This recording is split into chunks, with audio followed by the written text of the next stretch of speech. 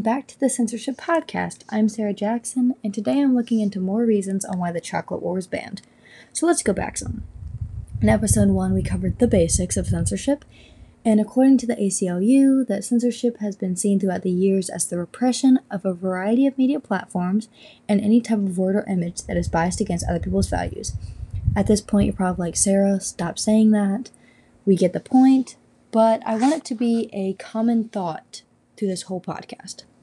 In episode 2, we talked to Grayson Johnson about his point of views on censorship, just to see another side, and a little bit of the banning of the Lorax. In episode 3, we covered the first reason why the chocolate war was banned, and my opinion on it, so now we're going to cover the second reason on why it was banned. Now, as you may recall, the first reason for the banning of the chocolate war was the offensive language. This obviously makes sense when coming to censorship. I said in episode 3 that this is not a type of book that you have to, quote-unquote, find the reason on why it was banned. It's pretty obvious, but it does have its challenges, so I want to look more into that. So the second reason on why it was banned was its frequent sexual references. Now, I will not be going into extreme detail with that because this is a kid-friendly podcast, but let's start off with the basics.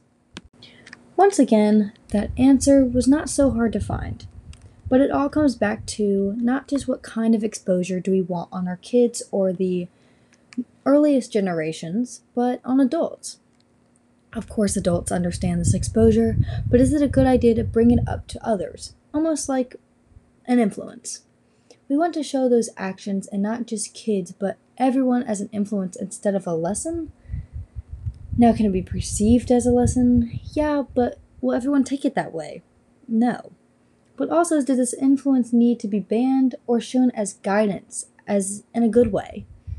It is like the media. There are good and bad songs. Do they get banned? Not usually, but do they get censored to show that this song might not be for everyone? Absolutely.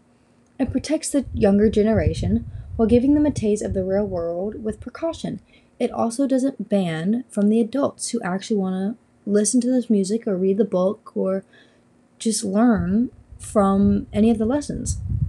I want everyone to think on the influence aspect of censorship and not just the banning of it and why, and then come back next week to talk about the very last reason why the chocolate war was banned and a lot more types of banning. And by a lot, I mean a lot.